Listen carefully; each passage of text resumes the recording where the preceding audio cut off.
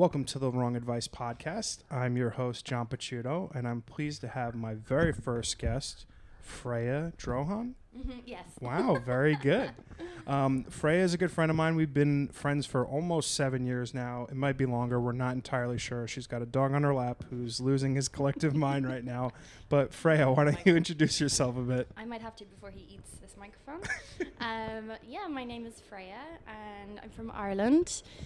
And I remember I was still in Ireland when we first started talking on Twitter, and we just spoke a little bit about your career as a writer, and that's how I found you on Twitter. And well, you were verified, so I was like, I need to talk to this verified girl so she could teach me how to get paid for I peaked too early with the verification, I think. I did used to work for the main newspaper back at home in Ireland, so going back, Twitter, I feel like it was only journalists and celebrities being verified back then, so it was very cool. But now, obviously, everyone can apply to be verified, and I'm like, I'm the bottom of the list. I've been denied. Damn it! Like I reply once a week. I just want the blue check mark. There are no other John Pacciutos. Yes. There should be one verified. 100%. There's no other Freya Drohans, and I feel like, oh my god, I've written for perhaps 20 publications at this stage, maybe more. So I don't know what else they want from me, like my firstborn child or something. I'd maybe give it at this stage. But that being said, I don't think it's necessary for me in my career to be verified on Instagram. But it is nice on Twitter. But I think as a writer, it's not that necessary. Fear enough. And so you've been in the U.S. for like 6 years now? It'll be 6 years this year. Wow. So it's like dog years. You never know how many years it actually is. Well, the last 4 have felt very long. Yeah, right. And I think every year I'm here feels like a mini life. Yeah. Well, New York will do that to you. Yes. And I did live in LA for the middle. I didn't know that. Yeah, for a year in the middle I lived in LA, which is something I always wanted to do. So I kind of ticked that off, and that kind of broke it up a little bit. And which do you prefer, LA or New York? Obviously you've been here for 5 versus like say 1. Yeah, I think New York 100%, mainly because of the people, really. I think that's a huge draw. Yeah, that's a huge draw, and there's just something about New York that I think LA lacks, and it's the spontaneity here that I know it's such a cliche, but anything can happen, and you can meet so many people in the space of one day, whereas LA, it's just really missing that because it's so driving, and I don't even drive, so like I walked everywhere. You don't have a license, right? I literally don't know how to drive, so I would walk everywhere. People would be like, are you okay? If I showed up and said I walked, they were like, what do you get, like 10,000 steps a day? I was like, well, that's kind of the average. That's what you should be getting wherever you are. They would think that was crazy that I could possibly have 10,000 steps, whereas I feel like in a day in New York, you can get that just by waking up. Yeah. So just getting to work. Yes, exactly. So I think New York just has it, whatever it is, and I ultimately moved here because I knew that I wanted to work in fashion. That was my first question. How did you end up here? I mean, obviously, long way from home. Literally was it. I wanted to work at a fashion magazine. So I gave up a lot, I think, when I moved here. I had the job I mentioned at the newspaper in Ireland, and I was like in a relationship at the time, and Wow. I had a lovely, I had my friends and family and everything in Ireland. Ireland's amazing. Love it so much, but I was like, it's working in fashion in New York or nothing. I have to go. I love that. Yeah. Irish Carrie Bradshaw. I said Carrie kind of like Irishy, but that was unintentional. Yeah, Carrie Bradshaw. Carrie Bradshaw. And honestly, that's another cliche about me, that I started watching Sex and the City when I was maybe 14 or something, and that was a real escapism moment for an hour when I would come home from school. My parents didn't know I was watching it, and I was supposed to be doing something else, I'm sure homework or something. I'd be the first to get home. I'd watch it on some dodgy LimeWire kind of thing.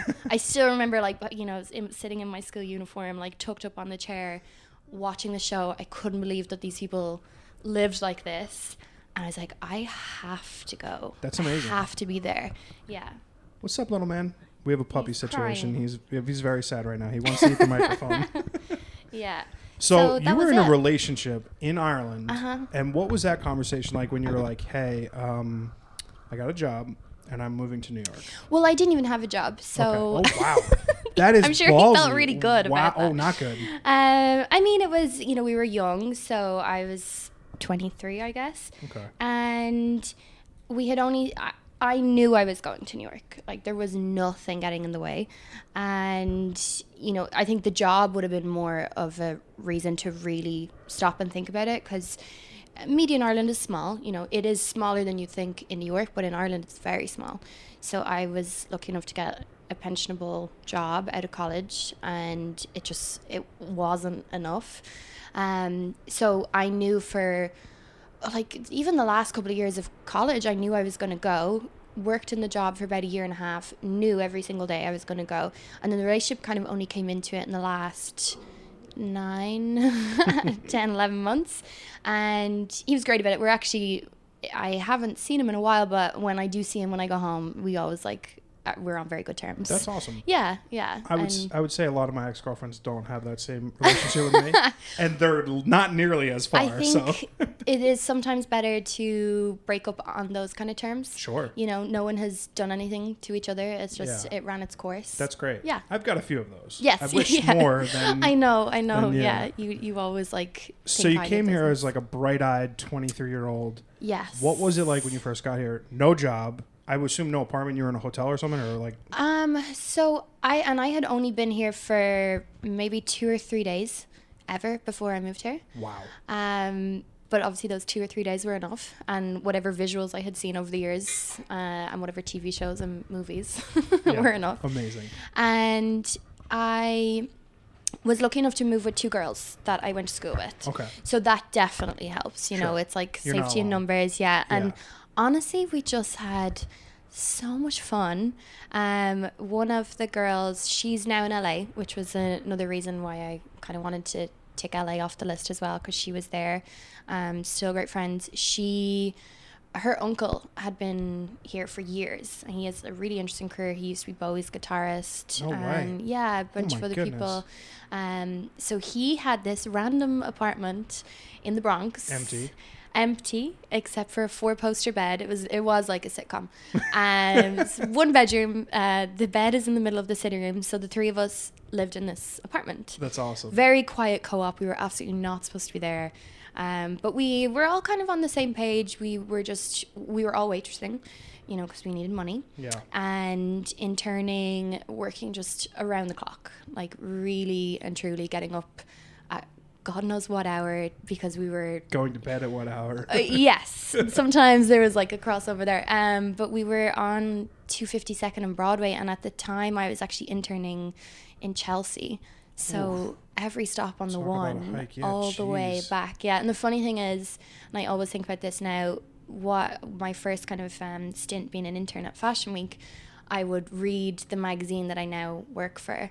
That's and I amazing. would take it on the subway home, because it was such a long journey, and I would read it for the whole 90 minutes and be like, I just want to work at a magazine, not necessarily has to be this one, but just was so desperate to find my place. And I just think. So talk about coming full circle. I mean, literally, you're dreaming of working for a magazine, Yes. and now you're working for that magazine. I mean, you're basically living every young person's dream who moves to the big city. And Yeah, I think I would never gloss over all the years that were in the middle of it. Yeah. Ever. Yeah. But it is funny to me that it did take that long. And had I have stayed in Ireland, maybe it would have been at the same job still. It was a very solid job. But I think it finally proved in the last, say, year and a half, 2 years, that it was all kind of worth it. That's awesome. Now, obviously, this is a podcast. People can't see you. Yes. You work in fashion. You happen to be one of the most fashionable people I think I know. Oh, thank you. I mean, you have such an eclectic, amazing style. I mean, we're drinking out of vintage wine glasses. So, a couple questions. Yes. Where do you get your style from? Who are your style inspirations? Okay. How are you so chic and fabulous? Go for it. God. No pressure. I don't know. I saw this question on your list. I was like, where do I get my style from? I think I get a lot of inspiration from music. That would be kind of a big point of reference for me, is 70s musicians, and for a lot of people, I'm sure. And those kind of groupies in the 70s. I love like looking at all Almost Famous vibes. Yeah, 100%. And I would say, like, I look at other people and I'm like, oh my God, you have the most incredible style that I could never pull off or never make work. You know, as you know, I mostly wear dresses because that's just what works for me. I think I probably struggled with my style a little bit growing up because... As an outsider, I find that so surprising. But I think it takes a while for you to lean into what you kind of are most comfortable in, what suits you the most. I think growing up in Ireland as well, we wouldn't have had access to, you know, all these fabulous clothes. Yeah, and that's not even that long ago. Say I'm 29 now, but you know, 15 years ago, I was like, there wasn't as many choices of places, and I definitely wasn't into vintage or anything back then. So I think I started to like really get into it the more I kind of made my own money as well, and I could afford to like experiment a little bit. At the end of high school, and also we wore a uniform every day. Oh, you know what I mean? school? So is it a Catholic school? I think it's a public school, so no, it actually isn't. I'm just assuming. No, because in America, if you're wearing, it's usually like Catholic. Well, the funny thing as well is when Americans think of, Catholic school uniform, I'm like, no, our skirts were to the floor. Under your shoes. Yeah, we like used to wear, if anyone that I'm friends with ever listens to this, like we used to wear our pajamas underneath our school skirts. That's funny. Or tights or leggings because it was so cold. And the cooler you were, kind of the longer your skirt was. So you would be competing to have like your skirt trailing the floor. You've come a long way. Yeah, it was funny enough, it was literally this color. Blue. Oh, no way. Very, very Slytherin color vibes. Yes, like dark green. that royal blue and the tie and everything. It's so funny when I go home now and I see my younger siblings still wearing the uniform. But yeah, I think Ireland now, there's so much more, and that's even in the space of 15 odd years. So I think I kind of started to get more into like experimenting with style, and the more I kind of knew, I really want to pursue fashion, and I would know designers and everything. But even like I can't remember ever ordering something online when I was in Ireland. Really? I don't think so. I don't think e-commerce was that big.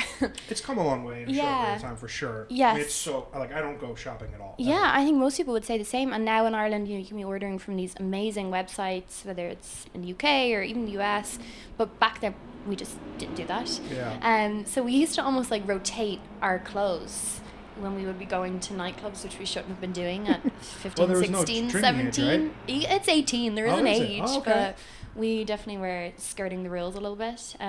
And we would share our clothes. So it'd be like rotating heads on whatever, like just tight, Who gets short. like dibs for the hot outfit for the night? Well, it was all like basically the same dress in different colors. Like I haven't thought about this in so long, but it would almost look like you just swapped the heads on the photos from one week to the next, and like terrible fake fake Facebook tan. didn't exist then, right? Oh yeah, if our Bebos get unearthed, like there is. I don't know what that is. Bebo? Yeah. Oh my God, Bebo was huge. Is that like the Irish Facebook? Yeah, but it was kind of like a little bit younger than Facebook. Okay. At the time, oh my God, Bebo was just lawless. Like absolutely crazy. It's like MySpace. It was huge. Like it was the Instagram. Really? Can you imagine like these people had the Facebook before the Facebook, and then like now they're just... Oh, and everyone is like in kind of agreement. Thank God. Whoever bought it or did something with it, everything has been destroyed, because just the actual state of whatever we were doing, it should not be remembered on the internet. Yeah, no arguments. I think we are of the... I guess probably we're millennials, right? I think we count as millennials, yeah. 37 to 20 or something like that. Oh, then we're still in, yeah. Yeah. Thank God that these things didn't exist when we were kids. I mean, I'm sure... We were literally talking about it on Sunday, how you would wake up, after a night out and get a notification like you've been tagged in 200 photos, and someone would have had a digital camera for whatever reason. And in Ireland, it was a big thing to be tagged in your... like the club would have a photographer. Oh yeah, I remember this. Probably was a thing here on too. On the club webpage. Oh my, you would be traumatized the next morning, being like, no, tell me. Who was that kissing in the corner? Yeah, awful. That's so funny. So I definitely was not always as kind of into how I dressed. Which to me is like, obviously, I mean, a complete shock, because like I said, you have the coolest style. Like it's hard. We'll post some pictures on the Instagram and stuff, and just to like. It's cool. It's totally unique. It's not like something that I've been like accustomed to or like Yeah, I around? do, and I do. Thanks for saying that. 'Cause I do try and like purposefully not really go for trends. I love that. If I go for a trend, it's kind of like I'm dressing up in Sure. a sense, or like I'm doing it for some kind of experimental reason. Just like, can I do this? But every day I kind of just have like a formula, and my formula, ironically, is like I don't like anything to match or mix. Interesting. So if I'm wearing print, I'll wear like 2 other prints that clash with it. I like that. Yeah, or like if I'll mix I feel like I mix a lot of music with maybe like a Western Vibes. influence. Yeah, so I might be doing like a kind of 70s dress and then like a band jacket and a cowboy boot or something like that would be a kind of normal just going out in the morning. Well, I mean, you pull it off. And I mean, Thank hashtag you. style goals for all you girls out there who need a Thank style you, that's icon. very nice of you. Freya can do that for you. I think it's funny because we met via the internet many years ago because I used to write. You are an actual paid writer. Where do you get your inspiration from for your pieces? I mean, obviously, I'm not saying like when someone gives you like, you have to write this story for this, whatever. What like inspires you from a writing perspective? Because I've struggled for years with ideas. It is tough, and we were speaking about this before as well. I find it hard to mind my personal life a lot of the time. So often what I'm writing is reactive to whatever's going on in the world, or it might be just an observation. Having been freelance for many years, I think you have to get really tuned into what's going on around you, because you want to be getting stories before other freelancers. Right. So I think, in terms of inspiration, just like really being aware of what's going on, and especially in New York, we're lucky that you can see a lot of things bubbling, brewing before they maybe become a trend. My main work is fashion, so there's always something to write about. Right. Do you have like a dream designer, dream fashion icon, someone who's like, when I interview this person and I write about the conversation that we have, I've reached my... Honestly, I think like Sarah Jessica Parker would be a big one. Really? Yeah, definitely. I feel like in New York you could make that happen. I know. I'm always trying. Shoot and the she's DM. definitely worked a lot with the magazine that I have worked for, but it's just one of those things that I have her on such a high pedestal now. But it's funny, she's totally different to obviously the character. Sure. I have met Patricia Field, which was great, Yeah. who styled the show, so that was a real kind of New York bucket list moment. But really, I am lucky. I am interviewing designers a couple of times a week, Sure. usually, which is great. Obviously, at the moment, everything is Zoom, so that is what it is. A little less personal. But yeah, I think in a sense, it's good that I got the job that I'm currently in right now, because it's harder to build those relationships in one way, but then you'll be remembered, and when things are in real life again, they'll be like, oh, remember that person who I had a good time with on Zoom. Yeah. If you can have a good time with someone on Zoom, I think that really stands to you. 100%. So I'm excited for Fashion Week to hopefully come back. I'm very certain that it will be a big event. Oh, it'll be huge. Yeah. I think like this next year as, sporting events, movie Everything. outcome, like everything that was Yeah. missed in the last year is going to be 10 times bigger and better. Definitely think so. And friends of mine, we were talking about this on Sunday, that a lot of people who went to Miami and kind of hightailed it out, So everyone's in Miami this they're week. finishing their leases and they're coming back. I think there's something in the air. Even last weekend, when it was a gorgeous sunny weekend and everyone was sitting out still on patios, you kind of got the sense of, oh, there's like, we're getting back. We're almost Things are there. happening, yeah. And it's tough because I see my friends and family in Ireland, and they're very much not there. They're still in a really strict lockdown. Really? And it's been a longer year for them than it has been Yeah. for us. We're very lucky we can do a lot. Yeah. But Well, it was it's- very scary here at first. Very scary. Very, very scary. So you left Ireland Mm-hmm. single. Yes. What has it been like dating in America as this amazing fashion icon, Irish? I would not say that. Well, first of all, I want to tell you something, because me and I've always lived with Irish people over the years, which I love. Keeps us like a little kind of community. Yeah, it's nice. And we just like laugh about Americanisms together. But in the last apartment, or the last couple of apartments actually, I lived with the same girl, and we came up with this thing. I think I've dated more in the last year and a half than I had in previous years, just because I was in relationships then.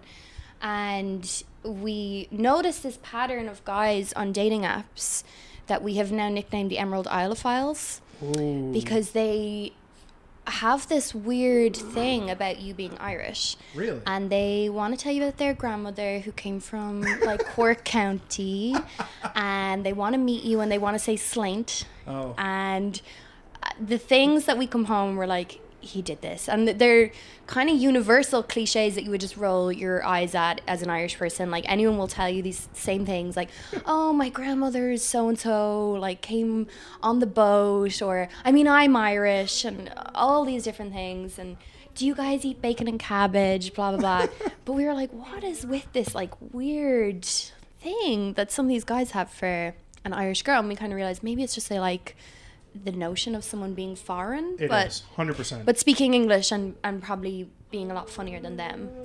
Well, I mean, I don't know that. But every time I meet someone from the UK, from Ireland, Australia, America, speaking English with some accent is the sexiest thing possible. I mean, it's like we're weirdly the same, and then you say stuff like bin when you mean trash can. Yes. And it's like completely different. Yeah, it does. It keeps it interesting, definitely. But dating here, I can't really compare it to dating at home, because when I left Ireland, we weren't, like, there was no dating as such. It was like pre-apps.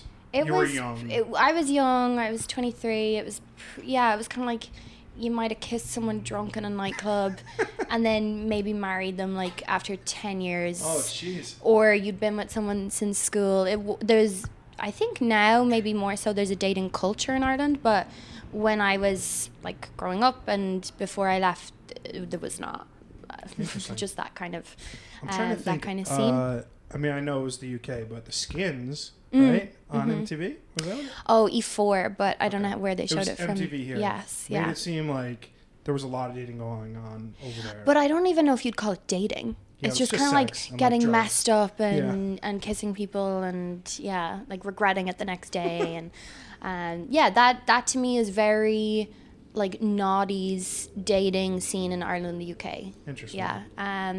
So I don't know. I can't really compare and contrast it, but it is definitely a minefield to navigate. From what I've heard, I'm always told, well, don't think it's easier at home. So I don't know. I've had like resoundingly positive experiences. Anything that wasn't... That's not the norm, so that's good. Anything that wasn't like technically positive or was maybe a bit confusing or weird, at least it was a good story. Sure. I also wouldn't say like I have dated a huge amount compared to other people I know. I do think it's probably a global phenomenon that it's super weird to have a really nice time with someone and then never speak to them again. Yeah. But it has happened several times. Sure. So I mean, I just try and be very open and upfront because that's just who I am as a person. Ditto. And it's definitely not always reciprocated, but I found the more open and kind of just forthcoming I am, the other person tends to take your lead, and if they don't, then what's the point? Because you will be confused forever. Right. It's also like an age thing, right? Because as much as I try to be open and upfront and honest in my early 20s, I was also like, a young, horny 20-something-year-old. Sure. Yes. So yes, I agree, but there's also instances of...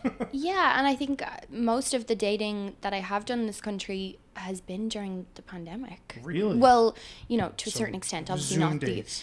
I did one FaceTime date, and it was the most awkward. And I interview people for a living, and I'm used to, speaking to people on the phone, having all of my friends and family in Ireland, like on FaceTime. So I think it's horrible. I've done it as well. Maybe I thought I'd be too too able for it, that I was like, this is awful. Yeah, it's super awkward. And it was, I think, maybe like the first week of it was actually so early on in the pandemic that I said it to a friend, and her boyfriend was an editor, and he was like, what? she needs to write that story, like, because it was Did so you? unusual. I didn't, and I actually, that's where I was like, yeah, fuck it, I'll do the date, because if I can get a story out of it, and he worked for like a really, really big publication, but I didn't end up doing the story, but it was that early on that it was considered a very weird thing to do. Yeah, I did it a couple times. Yeah. I'm obviously a very outgoing, personable, easy to talk to kind of person. I did not enjoy it at all. No, it's too like super an interview. awkward. Yeah. It's like, okay, number one, the problem with the apps is like you're matching based on physical aesthetics. Yeah. Like, I don't care if you've got a funny line or not. If you're not attractive, like, we're not going to match. And that's doubly so for me. I'm not saying like I'm this hot guy, right? But like, so you're matching based on looks. I would say most times if you're on an app versus like eHarmony or Match.com, whatever. Yeah. And then like you spend some time texting, getting to know this person. It's super superficial. Favorite color, favorite movie, favorite TV show, whatever it is. It's like, these are things that are like foundational, but not like getting anything beyond the surface level. And then you're like, okay, let's FaceTime. We've never met. We've never spoken on the phone, but like here I am with my phone 3 inches away from my face. It's like so awkward. I think as well, if you don't have a rapport with them, if you haven't met before, if you've met them before, I think it can be fine. But as you said, if it's just going on very kind of rote questions and facts about each other, whereas I think some people, you can hit it off and have like kind of wacky conversations about like really niche things, and maybe those kind of connections will translate pretty well to FaceTime. But I think you would want to be going through a lot of FaceTime dates to get the one that I would say that's why turns one into of us, something. you is in a relationship. One of us, I am not. Obviously, you've been able to navigate those waters a little bit better than. I don't even know. I think early on this year or late last year was like, oh, you know what, I'm actually exhausted by this and I don't want to meet anyone. And then of course you meet someone the next day, yeah, right? as soon as I literally took it off my profile, I matched with someone, and I don't know where it's gonna go, but Knock on wood. I'm knocking on my head. So obviously it's been a rough year, and I think it's been a crazy year for me. We've experienced similar like ups and downs when it comes to work. Today, I don't know what's March 15th, 16th. Oh, day from St. Patrick's Day. Happy birthday, or whatever that counts as. Yeah, banish the snakes. Are you happy? Yeah, absolutely. I am. I'm so grateful for the life that I have here. It was definitely not easy many times. When you put everything into the equation, like visas and losing jobs, gaining jobs, so many different things. In the last year alone, I moved apartments 5 times. What? So what? Yeah, there's definitely it has not been smooth by any means, but it's been so much fun. And what is fun about 5 moves? I didn't mean that bit was fun, but okay.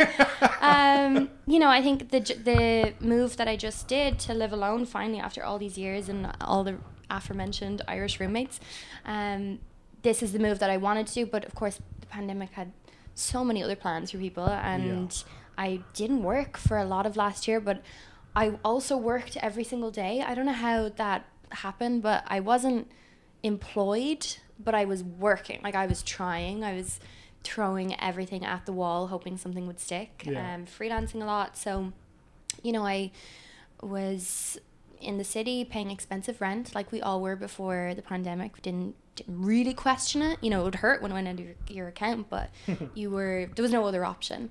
So then, lo and behold, not working. I needed to pay for a new visa, an Irish girl, and that is an amazing thing about being Irish in New York. There's a huge, like, hundreds of Irish people here, and you will never be lonely because there's just always someone around. That's awesome. It is community. amazing. Yeah, I couldn't speak more highly of it. And someone who I kind of just had been friends with on Instagram, she was like, there's a room in my apartment. It was about a third of what I was paying. Wow. And I was like, I'll be there on Monday. And then we were in another 3 apartments together, because that lease ended pretty soon. And then we moved within the building. And then I finally got the opportunity to take over this apartment. And the rest is history. This yeah, place is beautiful. Thank you. This Decked apartment. out in what your vibe is, for sure. Well, funnily enough, this apartment, when I first moved to New York, I waitressed, as I was saying, we needed money. And I was one of 3 female waitresses in a very old school classic New York steakhouse. Yes, And yes, great food. And one of the other female waitresses was one of the girls I had moved with, but the other woman was kind of like a mother. She became a mother figure. I would always call her my New York mom, and she really looked out for me and the other girl. And even back then, she got us our first apartment in the city because we didn't have credit, we didn't have references. You know, we could only stay in the Bronx for so long. And that woman, this was her apartment for the last 20 years, and she gave it to me. Wow. She like passed on the baton. Yeah, so that's amazing. And now eventually, will you pass it on to another young Irish girl? I will pass it on to another young Irish girl. That's amazing. Yeah, so it is, you know, I think that's a big lesson. Cool. Yeah, that I've always, I mean, I don't do it for any reason other than just because I'm a nice person, but I think you will get back what you put out. And, you know, especially in New York when it's a tough city, you need those good relationships. And like I said, whether it's calling up an Irish person, being like, God, I just need someone to talk to, like, for a while, or someone like that who, you know, how many people have you worked with for a while and you never really see them again? But I think nurturing those relationships, especially in a city that can be very overwhelming and, you know, really chew you up and spit you back out, that's very, very, very important and should never be underestimated. Yeah, I love that. I think that's, like, the one thing that I've noticed that's, like, kind of shitty about getting older is, like, even those really, really great relationships that you have with, like, really good friends for years and years and years, you know, someone starts having kids, they get married, people get divorced. It's like, you know, you stretch and pull and stretch and pull. And what's nice is to see, like, kind of how those relationships, like, morph over time. Yeah, and it's work, you know, like, anyone who's ever said to me, like, oh, you have a lot of friends, I'm like, yeah, but, you know, you got to maintain that. It is, you don't just have friends. Like, it's a two-way street, you know, and I think that is a part of getting older, that sometimes those relationships mightn't serve you anymore, or, like, as we were just saying, you know, where'd you meet that person? You're like, I don't know, I met them on Twitter maybe.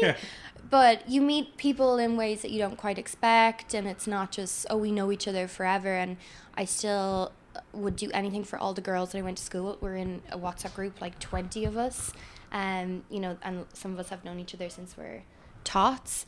But I love that. You know, you can't rely on only having those people in your life, and as you get older you need to make an effort. And people are always, they'd ask, you know, what's your advice with moving to New York? And I would always say, if you're not willing to put yourself out of your comfort zone, you're gonna find it tough, because you need people in the city, and you need to be willing to be uncomfortable and put yourself out there. And, you know, because that is what will keep you here, is the people around you.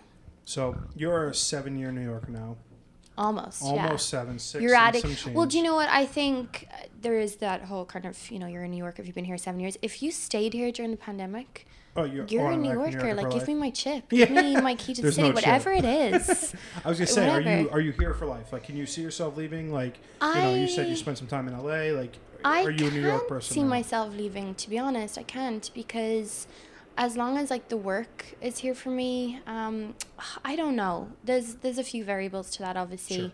And marriage, kids. Yeah, yes. And I do, you know, one of the questions you said you might ask is, like, what's your biggest fear? I think my biggest... That was my next question. Yeah, my biggest fear is kind of being made to leave, or, like, having to leave. Interesting. And, you know, as an Without immigrant... it being your choice. Yeah, your immigration status is always, like, pretty precarious. I've worked very hard to be on the visa that I'm on now, but you don't know what's going to happen. And is that a yearly thing? Is that a...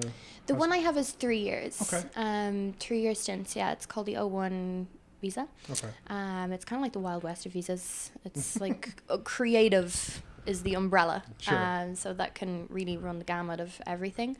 So I think that, to me, like, right now is my fear, and I have really tried so hard, even when things felt so bleak, to stay, that I'm like, well, I can't go now, because, like, I've worked so hard to have a life that I love, and by no means is it, you know, extravagant or anything. Like, I'm definitely very lucky in the job that I have. I have amazing friends, and I have fun every day, which to me is, like, super important. I That have is to so like important. have to laugh every day. I mean, I have my son here that's barking. He's American, so He is American. yeah. I'm trying. Maybe he might be a dual citizen one day.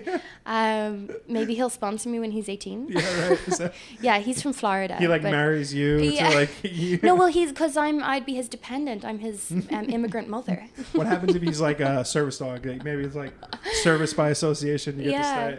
So, yeah, I think I can't see a real reason that would take me from here by now, but I'm also not someone who plans beyond the week or the Same. month. That's kind of how Because we I got here. can't, because if I do, and this happens all the time, if I plan things too far out, they start to not work out, and I kind of feel more comfortable in the very immediate now. I like that. Yeah. I live my life a similar way. I'm always trying new things. I'm always looking towards like what's like something that's gonna incentivize me from like a passion perspective. And I think if this year has taught anybody anything, it's go for what you want in life. Oh, yeah. And there's like really nothing that you could regret more than wasting time. I mean, Yeah, definitely. it's like the most important currency. For Like, sure, and I think a lot of people in New York, most people that you meet, they're oh.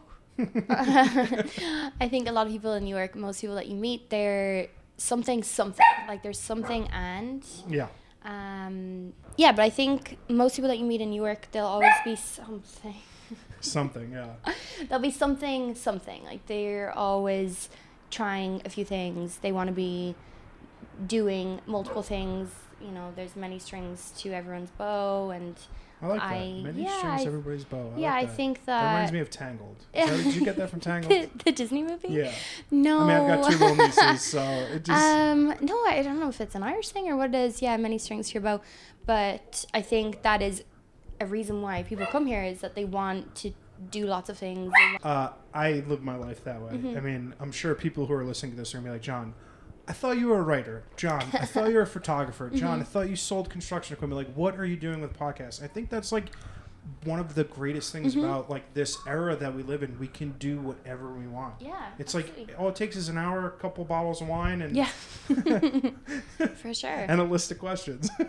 That's it. And I think, all the things probably relate to each other more than someone might think. If you started out doing writing, this is kind of a natural progression. It's all communication. It's all talking and, getting things out into the world. It's creative in a sense. I appreciate that. Like, Well, as my first guest, you're like immortalized in the Wrong Advice Podcast Hall of Fame, and you'll be invited I know. back. When is the bit that I give the wrong advice? Well, it's me giving the wrong advice. Oh, okay, it's cool. like a pun, because I used to be like a writer giving like these grandiose, opinions on dating, which I have obviously not mastered at all, being that I'm 35 and single, which there's obviously nothing wrong with. But it's a pun. I think You should run an ad in the middle of the podcast. I think for I you, should. like a personal ad. Yeah, like looking for a 6'1". Yeah. Like instead of when it comes up, like, you're listening to whatever, Yeah. it can be just you subliminally putting out a little Please find dating my ad. DMs Yes, at the end of this. I'm at John Pacuto. Yeah, and then go to work.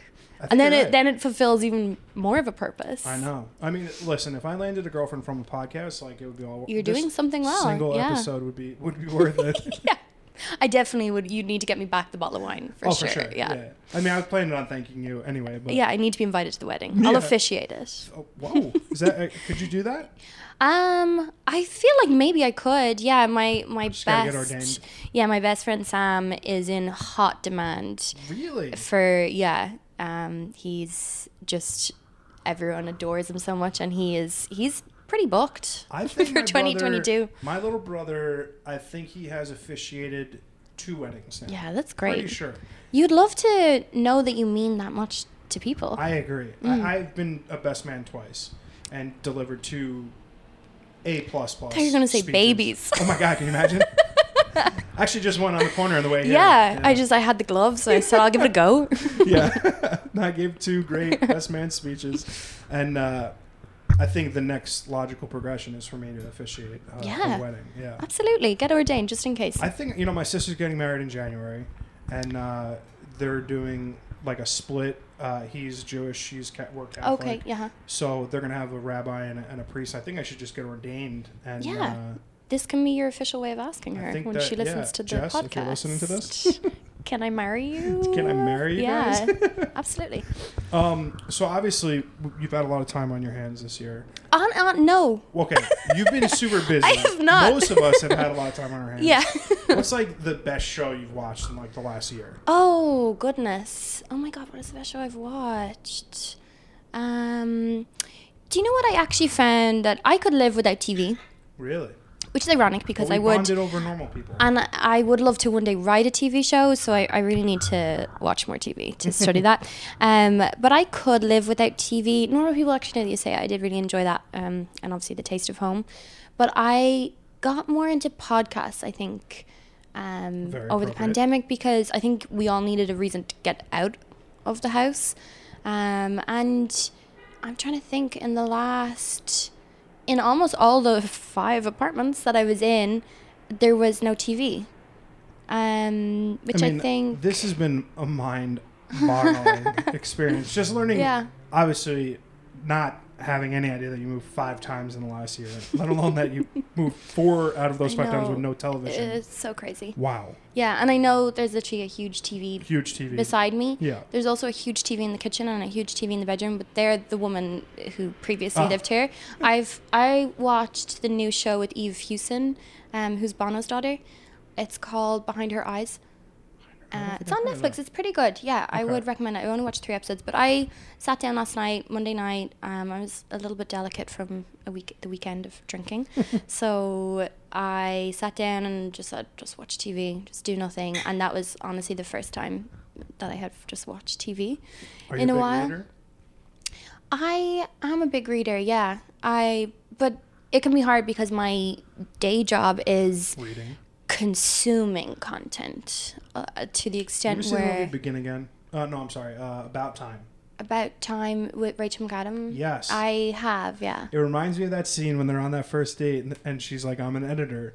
And he's like, they're making fun of her like, oh no, I will only read this if I'm being paid cold, hard cash. Yeah. Or whatever. That's what I wish I could differentiate that way. But yeah, there's honestly some evenings where I feel so depleted that I'm like, I can't even write a text. Yeah.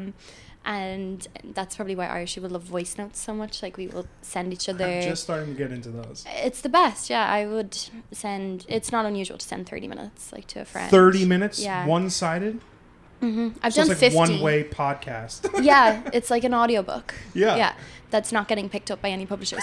I've sent up to 50 minutes. At what point... But I love talking, if you're not getting that. I would say, at what point does it just pay to have a phone call? Well, this is the thing with when you're an expat and everyone else is, different different time schedules. Like, one best friend in particular, she is like trying to get through to some CEO of a huge company. I've never met anyone who just has her time is marked down to the 30 minutes that she's free. So we'd have to plan a week out. So if there's ever, for us, and I honestly think that has maintained our friendship over the last almost 6 years of me being away, is consistent voice notes. And we always kind of say it's like free therapy because no one's interrupting you. There's often times where I'll just record and I'll stop it after 10 minutes. I'm like, do you know what? That's just me ranting about something stupid that happened. And she doesn't need to listen to that. Yeah. And I'm going to delete that. But I've said it and it's off my chest and now I'm over. fine. Yeah. So it's like free therapy. I love that. Yes, I've just recently gotten into it. I did it, I think, to you yesterday. I was like, do you mind if I send you a voice note? You're like, yeah, definitely, go ahead. Yeah, it's a great way to communicate.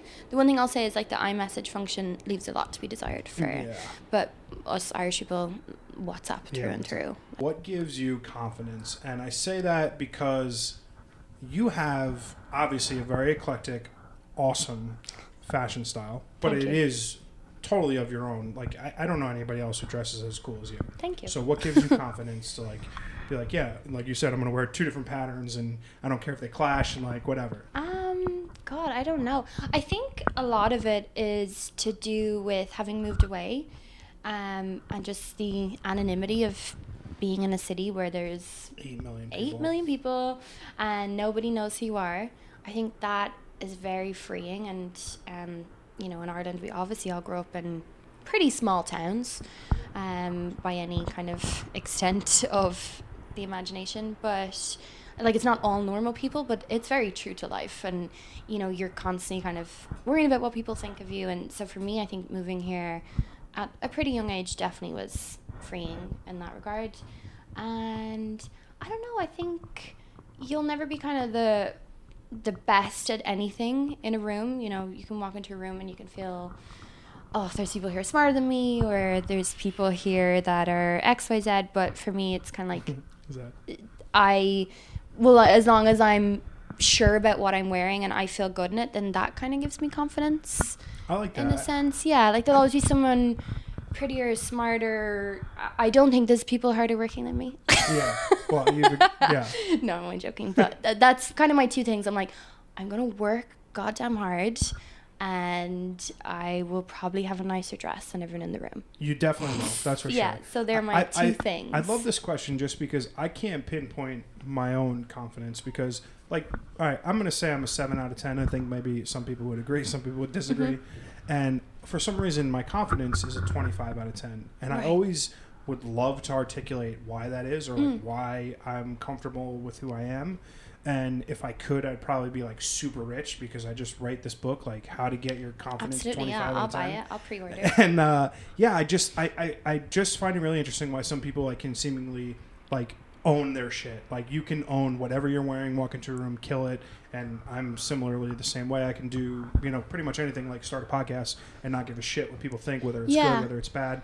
So I always like getting a good idea of what like drives someone, what's like something that instills confidence in themselves, because I think it's very telling about the person themselves. Yeah, I think it like you just said there as well, it's not giving a shit. Ironically, I think that kind of makes you more kind of alluring to people when you don't care what they think. I mean, I very much care. I mean, I think it's like as you get older, you care less. I don't mean I'm reckless. Sure, yeah. But what I mean is, I think if you are just like, you know, go with the flow, you know, I think, yeah, fundamentally, if you know who you are as a person, people then gravitate towards that. I agree. Or they don't, and that's also fine. Sure. But I think it's kind of it's in tandem with letting go of a lot of things and caring less. I think my mom has said that to me a few times. She's like, every year you just care a little bit less. Or you drink a little bit more bourbon. And it's not that you don't care. Does that make sense? Yeah, you are more fulfilled. You're like, take it or leave it. Yes. You know? And I think for me, confidence is also just, I think I keep speaking about the people that I have in my life, but I know that my relationships are very important to me, and all the people that are in my life are there for a reason. They're very solid. So I know that I'm a good enough person for those people to want to be around, that kind of gives me confidence to then meet other people or put myself in a situation where I don't know this person, but like they've asked me to their birthday, I'm gonna go, or you know, go to a work event and not know anyone, because I know that, well, all these people like me. And I mean something to these people, so that kind of gives me a bit of a boost if I ever need to do things alone, or you know, I think I'm also just quite independent in general, but I mean, that helps with your confidence. Think moving, you know, 3,000, 2,000 miles. Yeah, I think it's 5,000. 5,000? I think so. Don't quote me on that. Maybe 3. Maybe 3. I know LA was like about 8,000. So sure, that's right. But yeah, far, definitely. If 20-year-old Freya was listening to this conversation, what would you tell her? Oh, God. Definitely stop spending so much money on like feather skirts and sequin outfits, because you will not own them in years to come. Save some of your money. Wear hand cream. Okay. I always think this. I'm like, why did no one ever tell me to wear hand cream? Because very young looking hands. I don't. They're like an old woman. No, I'm only joking. But I think kind of what I was just saying, like let go of worrying about what people think of you. I think we can all spend our formative years worrying too much and trying to fit in. So I think just, you know, have a good idea of who you are, where you want to go, trust the process ultimately, because whatever, like where you end up is where it's supposed to have been, and just enjoy. everything, especially the crazy bad bits, because they're ultimately like what will fuel you, and the most formative things in your life are usually the worst. The hardest things, you know, and I've had a lot of really hard things happen to me, and I'm grateful for those because it's made me very resilient. I love that. And very determined, and you know, I think that's kind of the maker of who you are as a person in a lot of ways. So I think, yeah, just trust that you're going somewhere for a reason, and be nice to people. Being nice is the most underrated aspect of goddamn life. Nice. Be like funny, have fun. You know, don't stay in your apartment every night of the week for whatever reason. Like, go out and have fun. Unless there's a pandemic. Unless there's a pandemic, then wash your hands and stay in your apartment. But, you know... You're 29. Mm-hmm. When do you turn 30? I only turned 29 last week. So, my God, how did I not bring you... Oh, my God. Yeah, March 6th. I'm a Pisces. Is that like... Now it's like a personal ad for me. Sorry to Freya's boyfriend if you're listening to this. Ladies and gentlemen, this podcast is brought to you by Freya Drohan. Yeah. So you got a year to 30. Where do you see yourself God, because in 5 years? Well, also my last birthday was the last weekend before the pandemic. So I mean, I ultimately said, okay, fine, I'll admit that I'm 29, but I really should have been 28 again. Point like 5? Yeah, 28.2.0, whatever. Where do I see myself in 5 years' time? I don't know, and I always really struggle with that, like planning too far ahead and thinking too far ahead. I don't know that I'll be doing what I'm doing now. Mm-hmm. I have been doing it bigger and better. I've just been doing it for a long time. More so in the last year, I've been transitioning into an editor role. I know how to write. Like, I can write in my sleep. I wouldn't say that I'm the best writer by any means, but I know how to write. And so I've been enjoying kind of that and managing people. And I'm lucky enough to have 3 really lovely interns, and I really enjoy that, like being able to kind of, you know, use that other part of my brain where I have to be like, okay, well, why is this good, or why is this bad, or, you know, that it is different for me, because I think when you're a writer, you just churn it out all day, every day, especially for the online. It's easy for some of us. Well, I think I'm pointing at you. I think when you're a writer, mainly for digital too, you don't even know that there's anyone reading it, and a lot of the jobs I've had, they're self-publishing, you know, so I'm my own editor too, for the most part. You know, I have my boss who's great for guidance and everything, but I kind of just publish my own stuff every day. So I'm... No checks, no balances, just go lawless. So I don't know that I'll still be doing that in 5 years. I'm very much... I like to be challenged and doing new things. Do you want to be a feature artist for the New York Times? Like, I do. I have so many things that I'd love to. I of course would love to be, you know, a writer at one of the amazing publications, because that would push me in a way that I haven't been before. Mm-hmm. So whether that's like one of the big fashion magazines, like being a features director there, or Vogue, are you listening? Yes, now it's a personal ad for Vogue. Or one of us is getting something out of this podcast. Come on, I'm gonna like promote. What was I saying? Or, you know, somewhere like the New Yorker or New York Magazine or something like that would obviously be a huge goal to tick.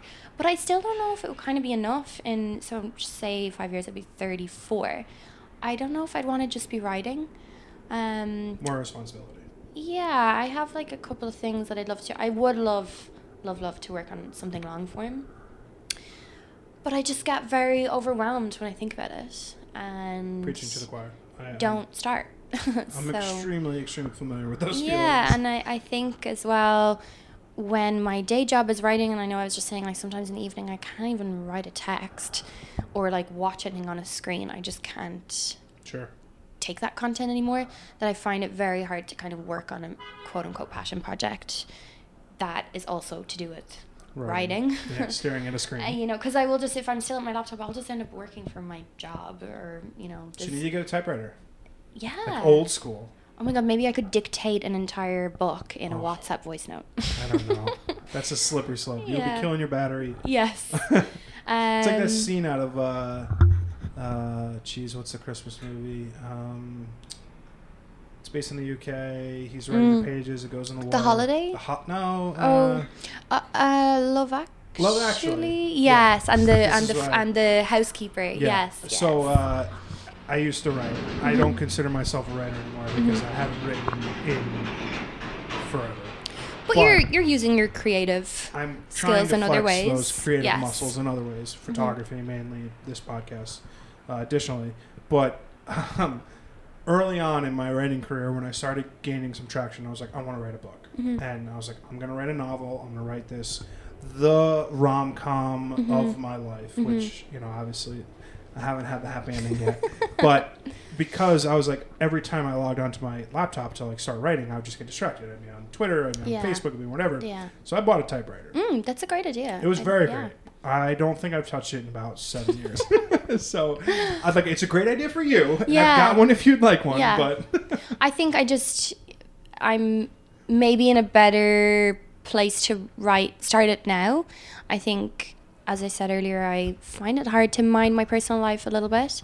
And ultimately that's what I would probably be writing about is some kind of, personal narrative. Yeah. Well, I think the thing that I know, the story that I know is Irish people in New York, and it's entertaining.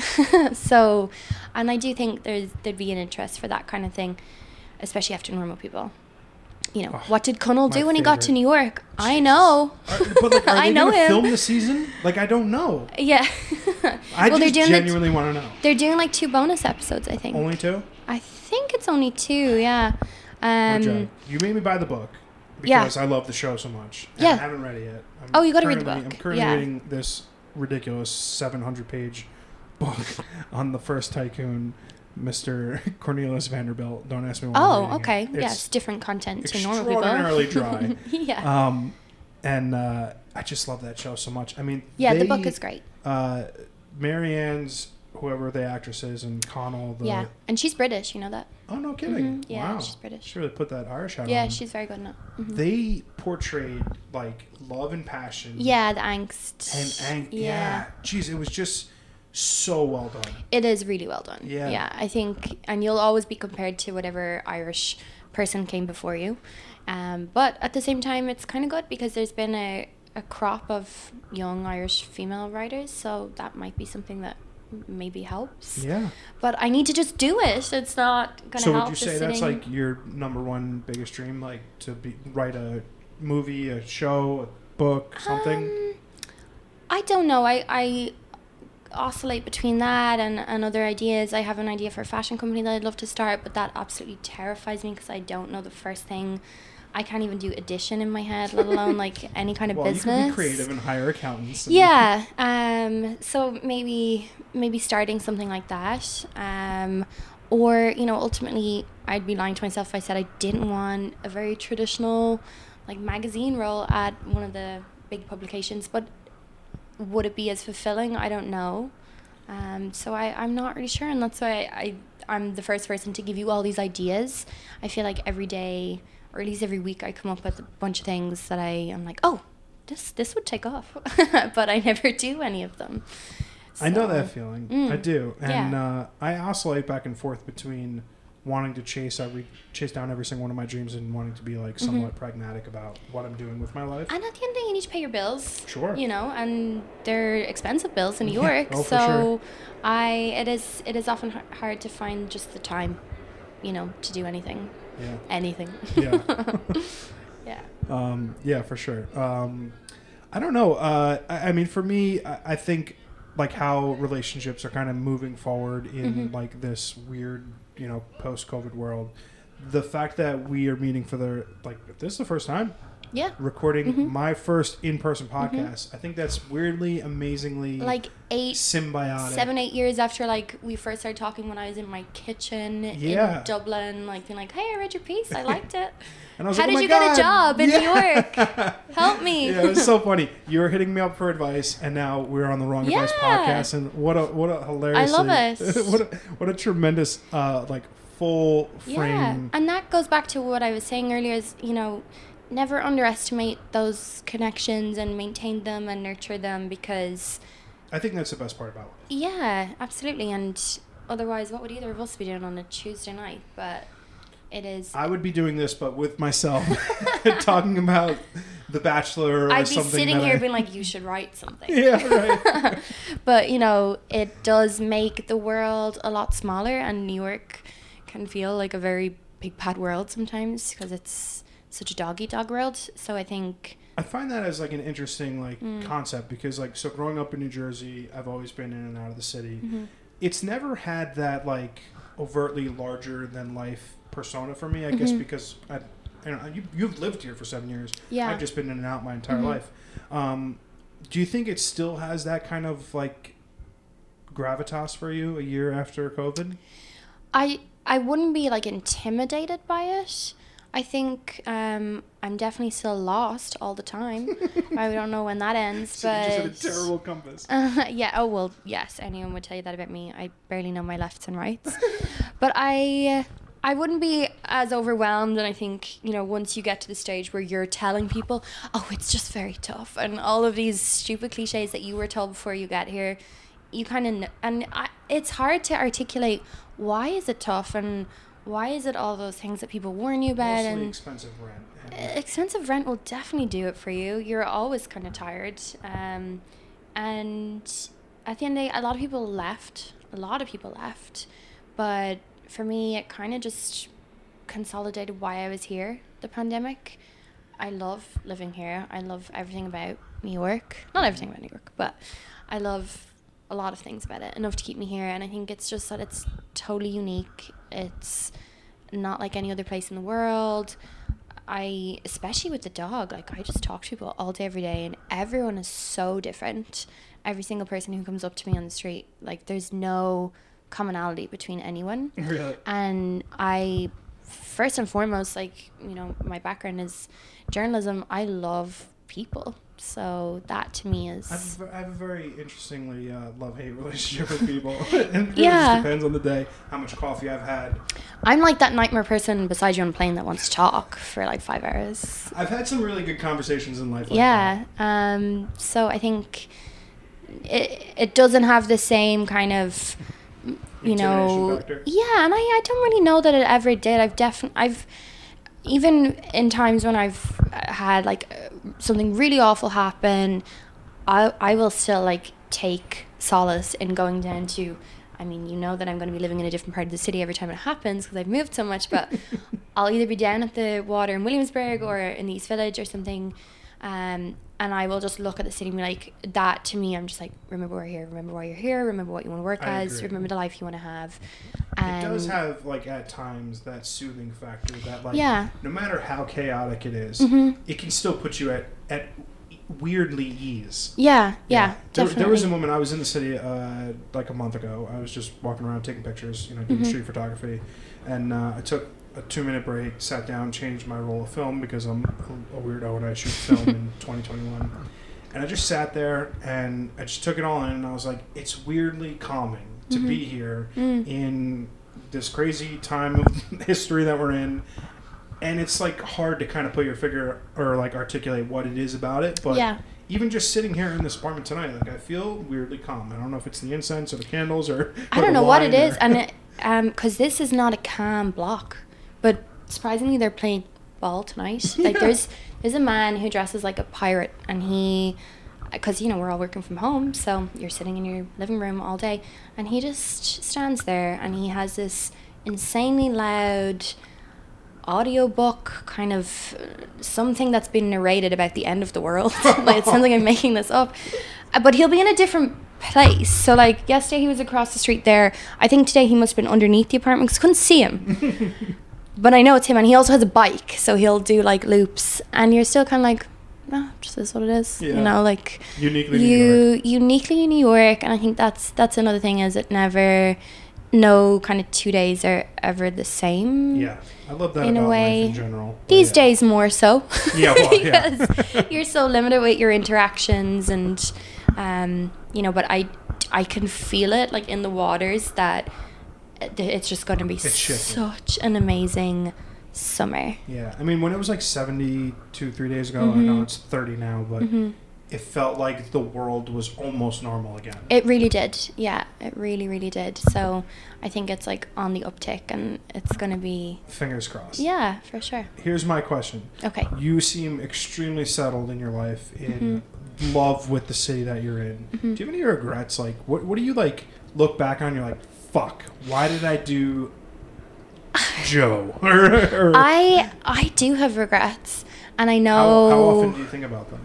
I try not to dwell on them, but I know you should say that you don't have regrets, and and I do primarily believe that everything happens for a reason, and me as well.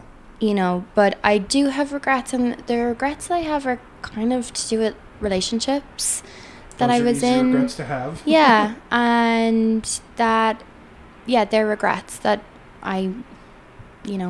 they might have led me down a path I didn't really want to go on twice, different people. But I kind of touched on this, that it still made me a very resilient person, and but I would change them. Would you? I would, yeah. What would you change about it? Like, I find that so interesting because, like, I'm a person, like, I really try to live my life fully without regrets, and it gets easier as you get older, I think. I do have regrets, and I do like to say all the time, like, I live my life completely and utterly without remorse for what I've done in my past. And that's just not fact, right? Like, you'll still wake up or be drunk one night and be like, fuck, I miss her. Or, shit, why did I not do X, Y, Z? Why did I not buy Zoom stock in 2019, right? Yeah. So it's like, it's obvious that we all have things that we think about and we regret. But what would you change about it? I would have got out of both relationships a lot sooner than I did. That's more the benefit of hindsight, right? Because like in the moment you probably were like, I love this person, and yeah, I think it goes back to what I was saying. They put me on paths that I didn't want to be on, and then that took a long time to get off, without going too much into either of them. Sure. But they're just the two glaringly obvious things that came to mind when I read that question, and I thought it would be fake of me to be like, no, I have no regrets, because that is kind of something that would sound on brand for me, being like, no, I absolutely don't care about anything. But I have gone through two really difficult times with both those relationships for one reason or another that I won't get into now, but like, buy me 5 bottles of wine and I'll tell you all about both of them. Deal.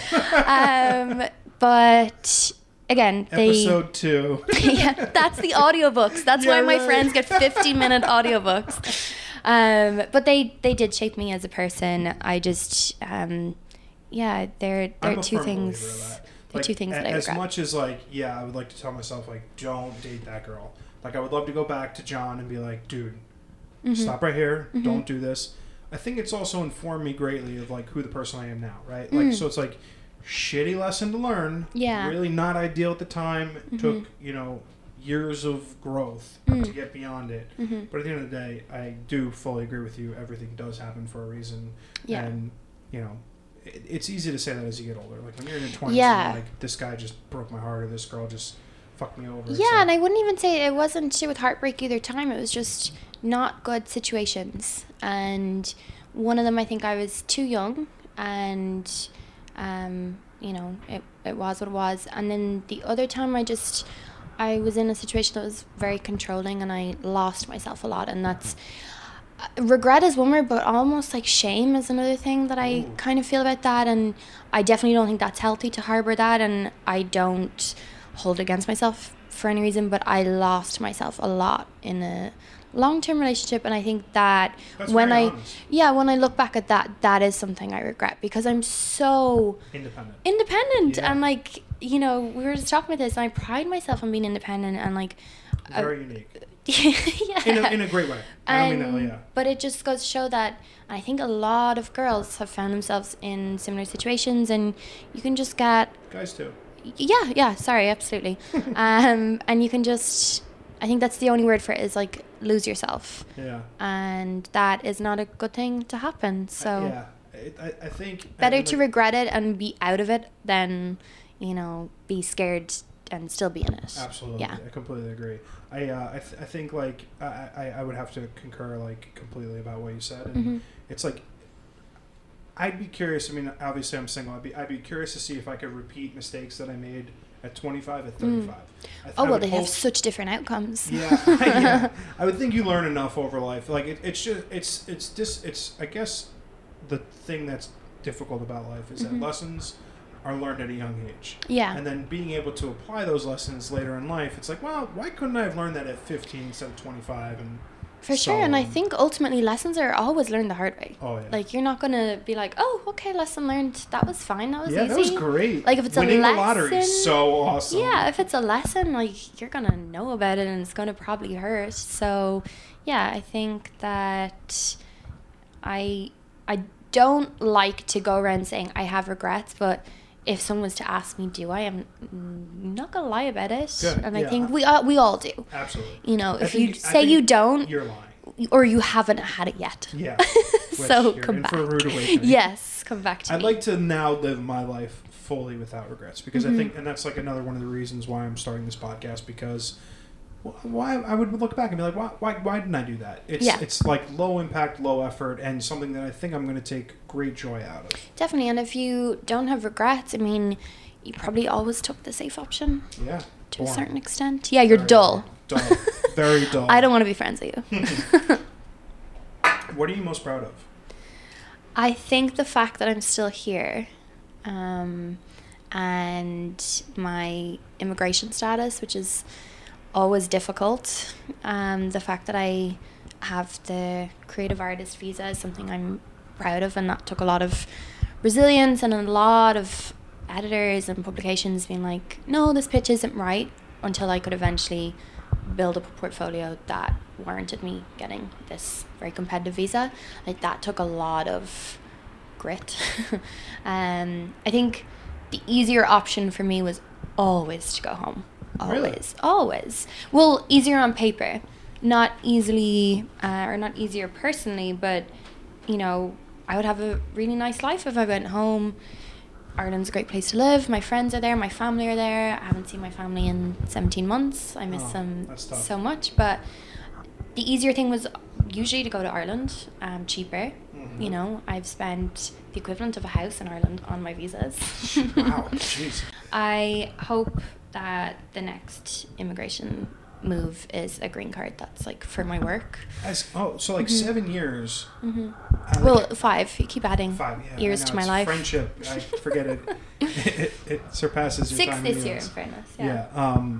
I just like, I didn't know. So like green card, it's not like a 5-year thing and then boom, green card. It's like, I thought there was a predetermined amount of time. It's job related. I think you kind of need an anchor.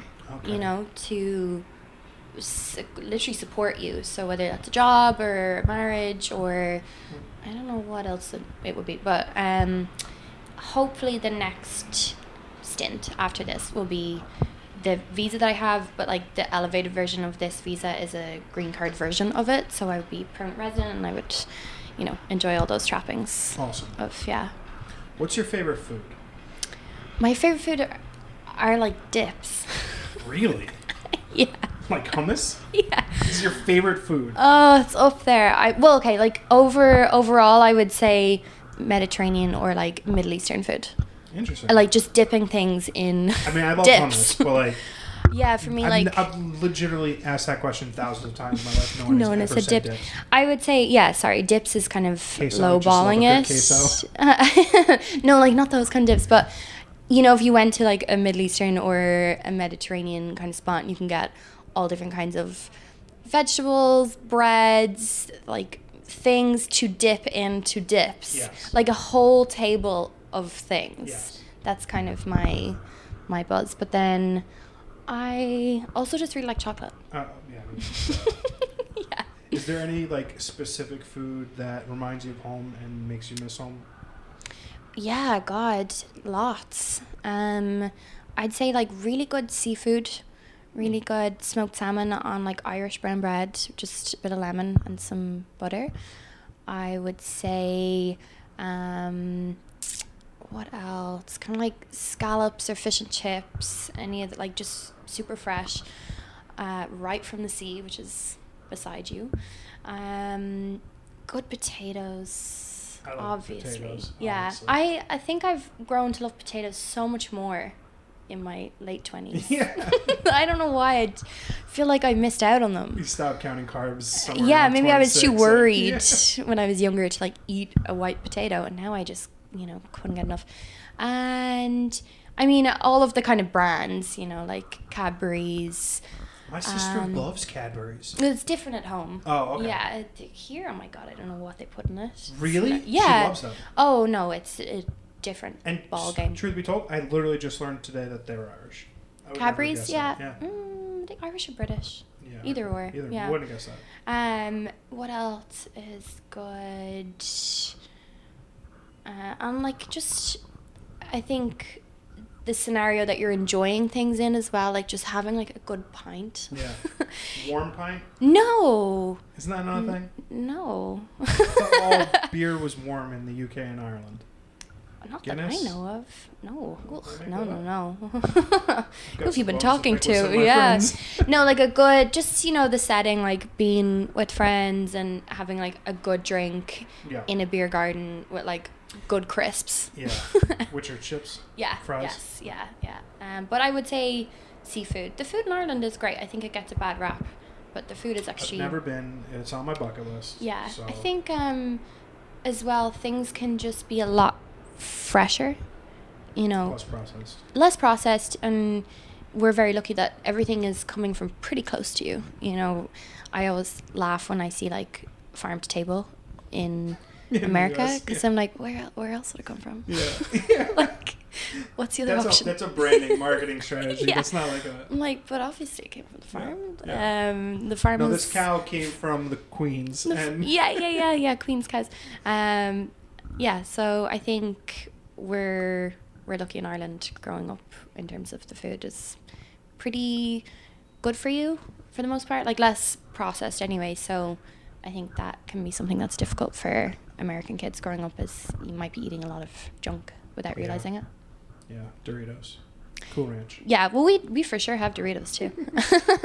Yeah. And we would know that they're not good for us. But I think, just things are less processed. Even if I'm at home for a week, I feel a little bit lighter just with what I'm eating, because it's less messed with. Yeah. I hear that.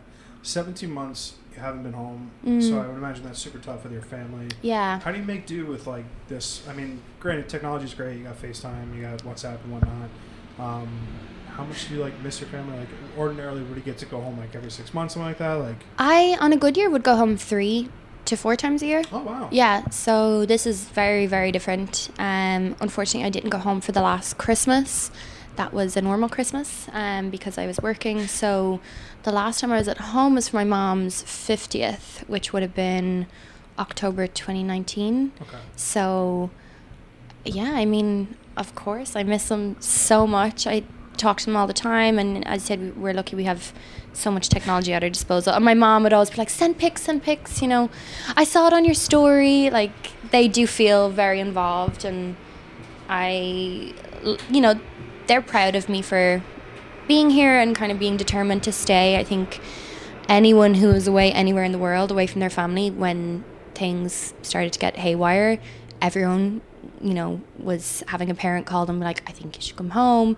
And I was kind of stuck between a rock and a hard place. I was like, this is my home though. Like, that's just, as much as your parents never want you to say that, I'm like, but this is my home. And what was that like realization for you, like super reassuring about like the decisions you made the last 6 years? Like, as bad as it was here, you were like, I'm home? Yeah, kind of, yeah. I think there was a lot of parts to it. I was trying to get a new visa, so I was worried about that. I thought I was due to start a new job, the one I'm currently in. That obviously got pushed back a lot because of the pandemic. And I just kind of thought, I mean, no one knew how long it was going to go on for either, right? So you thought I could go home, and I just had a feeling I'll get stuck at home, and not be able to I was right. I would still be there. Yeah. Technically, the travel ban affects me, even though I've lived here almost 6 years. I'm not a resident, so I would be stuck. The Trump travel ban. The international travel ban. Yeah, the reason there's no tourists in Times Square, that ban would affect me. Which is not so bad, but yeah. Yeah. Less selfie sticks for sure. Yeah, right. But I have a child now. I mean, look, He's a very cute young man. A little bit hairy for a 6-month-old, but he has been rather well behaved. Only in the last few minutes. So. He's going to make himself spoke known. Too soon. Yeah.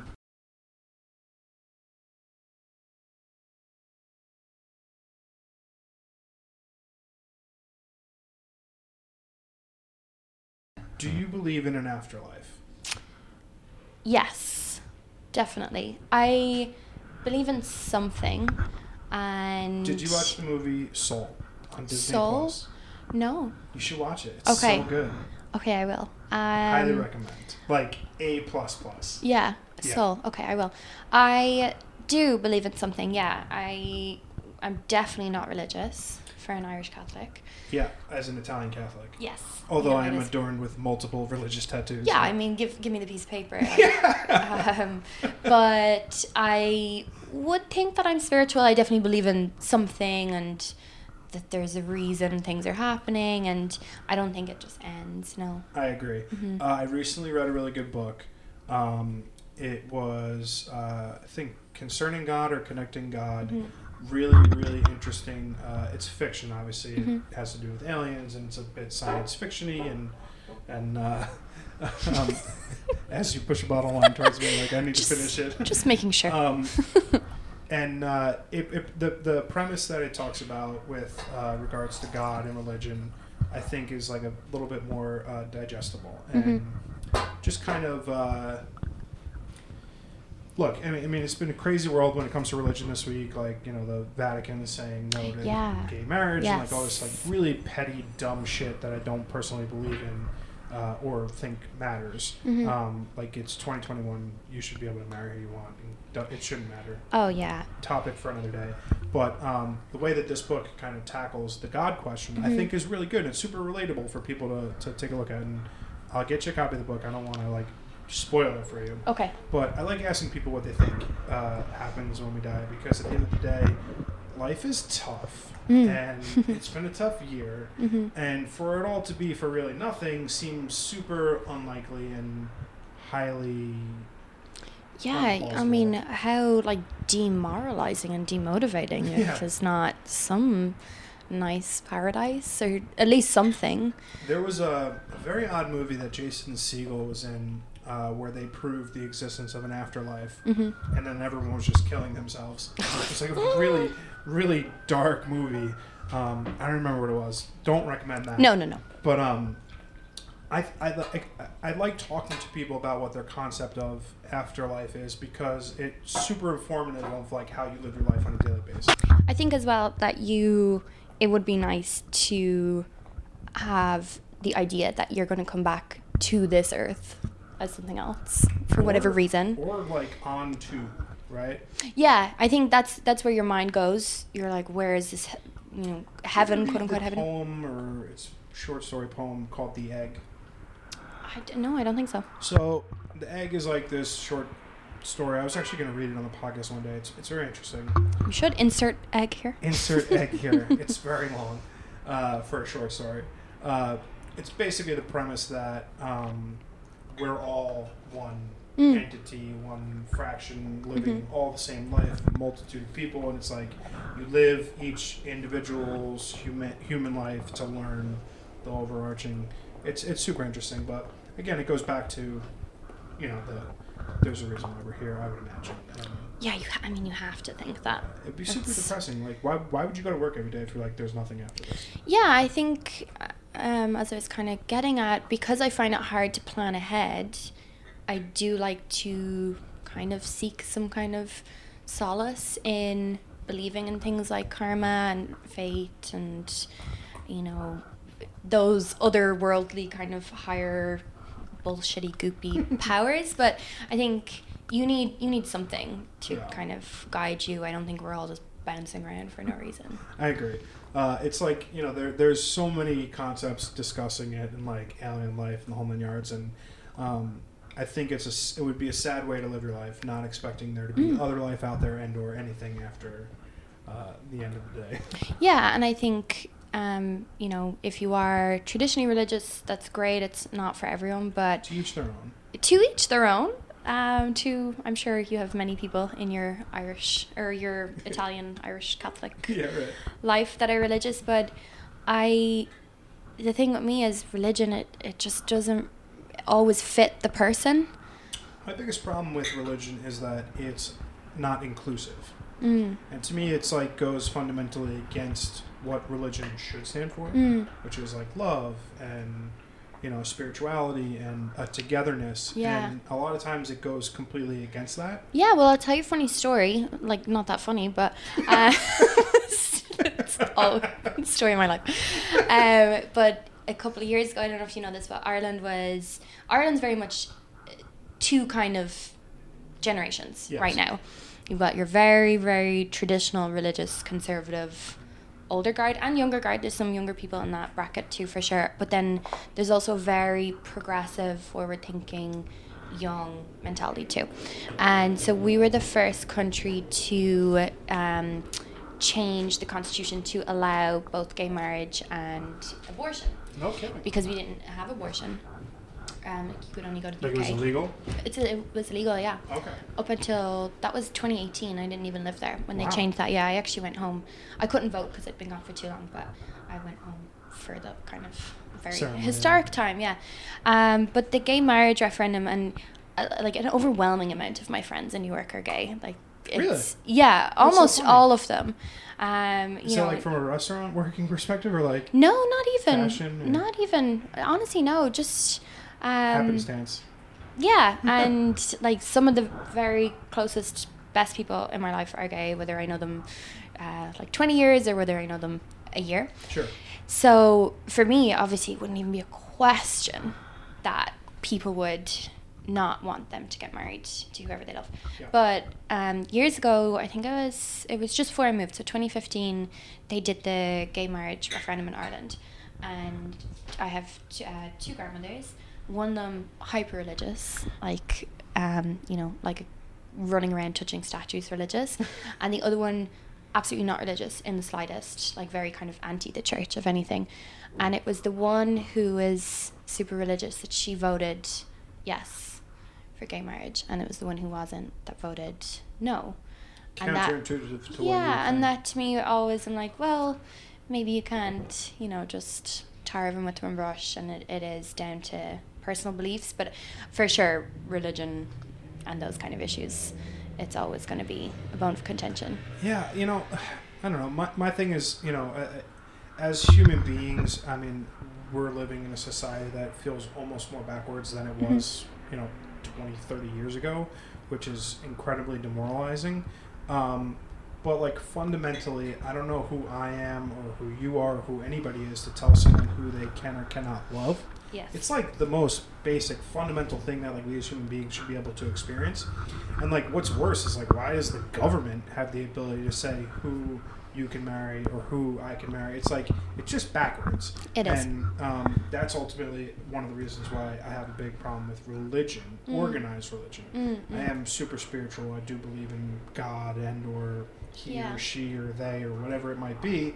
But it's just completely illogical to me that we would have these like archaic boundaries in place for people to like be in love. It's love.